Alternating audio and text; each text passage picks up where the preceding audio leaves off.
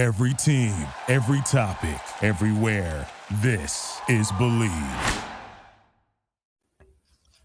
Hello, everyone, and welcome to 100 Yards of Football Sports Talk Radio. I'm your host and producer, Logan Landers, and join me talking about this NFL Week 2 game preview action between the Atlanta Falcons and the Green Bay Packers is my guy, Mr. Football, Vincent Turner. How you doing today, sir? Hey, man, go Falcons. Hey, there you go. There you go. Got to support the hometown team off to a great 1-0 start. We'll get into that in just a second. But if you enjoyed the episode here this evening, please go like, comment, share, and of course, subscribe so you don't miss a single episode. We have tons of game previews, team previews as well, legends interviews, looking at profiles for players, coaches, and just some of the game's greatest just figures in that regard. Like I said, Facebook, YouTube, 100 Yards Football, and our podcast. If you enjoy listening to the podcast, every single week you can find our shows on whatever networks you like, on Spotify, Apple Podcasts, iTunes, iHeartRadio, just to name a few. Go over there and check us out.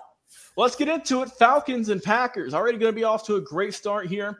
Both these teams coming off big wins in Week 1. Let's talk about the hometown team, the Atlanta Falcons, and what they did in Week 1 that impressed us. So they got the win against the Carolina Panthers, 24-10 at home at the Mercedes-Benz Stadium, which was rocking. Had a lot of fans there, and everyone went away with a smile on their face and a win in the books. Desmond Ridder in the first game of the season, 15-18 passing, only 115 yards, 1 touchdown. Everyone was saying, oh, how come he's not throwing the ball a whole lot more? How come he didn't throw the ball more? Well, if you look at the running game and what they did, that's the reason why. 26 carries in total combined between Tyler Algier, who had a great year last year, and the brand new rookie who they drafted in their first-round pick, and Bijan Robinson coming out of Texas. Both those guys did tremendous. Both averaged over 5 yards a carry. Algier got in the end zone twice. Bijan, he's still waiting for that first touchdown on the ground, but we know he got one on the air, first receiving touchdown, and a tremendous move he made. He led the team in receptions with 6, though, from the backfield for 27 yards. Kyle Pitts, only 2 catches. Nice to see him a little bit more involved. And Drake London, shutout, only targeted once. No catches and no other stats for him on the day. But look at this Falcons team. I thought they looked really well with the offense in terms of their running. I thought also that Ridder did well for the times he had to throw the ball. He looked comfortable.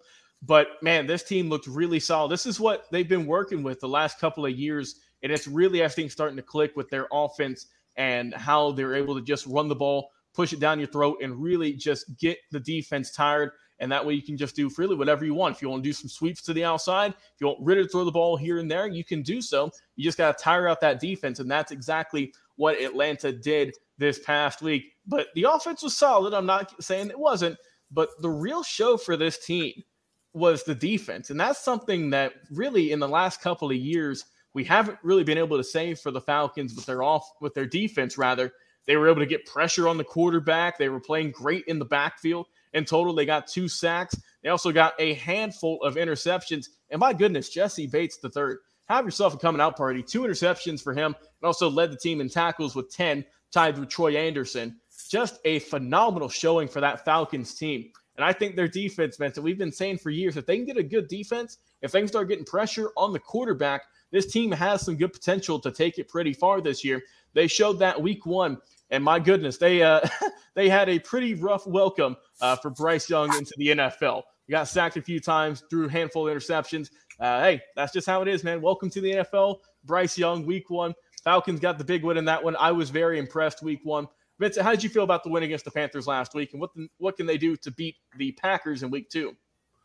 I'm going to say this about the Atlanta Falcons. I don't want to offend nobody today here in Falcons Nation. You're supposed to win that football game last week. You was playing a rookie quarterback. It was his first game. Obviously, he was the difference in the game with his 2 interceptions. I'm going to start with the offense. Mr. Robinson out of Texas, I say he's the next Michael Vick. He's going to have the Mercedes being on fire this year. Mm-hmm. You saw what he can do on that 11-yard reception. Basically, it was what I call excitement, explosion, a special player. And then he had that 21-yard run that set up the Falcons' second touchdown early in the fourth quarter. Running the football, that's the Falcons' way. I see what Arthur Smith is doing. They had 130 yards rushing. Desmond Ridder. This is my concern. This is no disrespect to the Falcon Nation out there. 115 yards is not going to get it done in the league. If you're talking about being a championship football team, it's not going to happen. Maybe against a Carolina team that's starting a rookie quarterback, his first game, number 1 overall pick, you can do that. The thing that stuck out to me the most, Kyle Pitts, your playmaker on the outside, only 2 receptions. Drake London, your first-round pick last year, 0 receptions. That can't happen. I don't care how much you're going to run the football. Yeah, you can run the football for 140, 150 yards, but you're not going to do that every game, Logan. You got to be able to go down the field and have some explosive plays. You got to get all your playmakers in the game. Now I will say this. The Falcons knew one thing. They had to get better defensively. Jesse Bates and Caden Ellis, marvelous. I think Atlanta, after the first game, now they was playing against a rookie quarterback in Bryce Young. I want to really put that out before we started getting excited here on 100 yards football. That young man threw 2 picks that really decided the football game. But I was satisfied with Mr. Jesse Bates. Excellent pickup, worth the money. 10 tackles, 2 interceptions, 1 forced fumble. Look like he's going to be a Pro Bowler this year. Caden Ellis, 9 tackles. No question about it, the Falcons have improved defensively. But to me, for them, we're talking about championship level, they're going to have to score more points and get more passes in the passing game and more yardage. Because this week, coming to the Mercedes-Benz Dome, Jordan Love is a 4th-year guy that understudied under Aaron Rodgers. His game last week against Chicago, go back and look at it. He was a young man that was going down the field. Green Bay is not going to be like Carolina. I'm going to let you take over and get your keys for the Packers. Yes, sir. Talking about the Packers, Jordan Love in his first week, I didn't know how he would look just because, like you mentioned, Vincent, he's been the understudy for Aaron Rodgers for all those years. This is really his first official game starting in all that time. Everyone was wondering how he'd look, and he looked pretty solid. 15 to 27 passing, 245 yards, 3 touchdowns, no INTs, only sacked once. And he did it all without his best receiver. Let's not forget, Christian Watson did not play in that game. Not sure if he's going to play in week 2 against the Falcons, still dealing with that hamstring injury. But looking at what they did, man, they were just carving up that Bears defense. Scored 38 points in week 1. The rushing core, Aaron Jones, Patrick Taylor, A.J. Dillon, all those gentlemen putting in work respectively.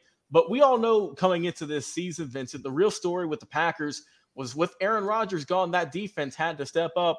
And my goodness, it looked really, really strong in week 1 against the Bears team who signed a lot of players this offseason. We had a lot of hype around them coming into this ball game, and they shut all that down very quickly.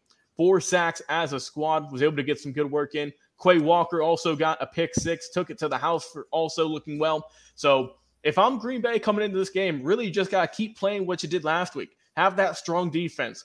Make Desmond Ridder feel that pressure. Like you said, you got 4 sacks last week against Justin Fields. How many can you grab this week against the Atlanta Falcons will remain to be seen. What if Christian Watson's coming back? That's great. You got a good target. But who else is going to step up? Last time, the last receiving core, or the guy who got the most catches last week, Romeo Doubs, 4 catches on the day for him. But he did get 2 touchdowns, so not too shabby for him.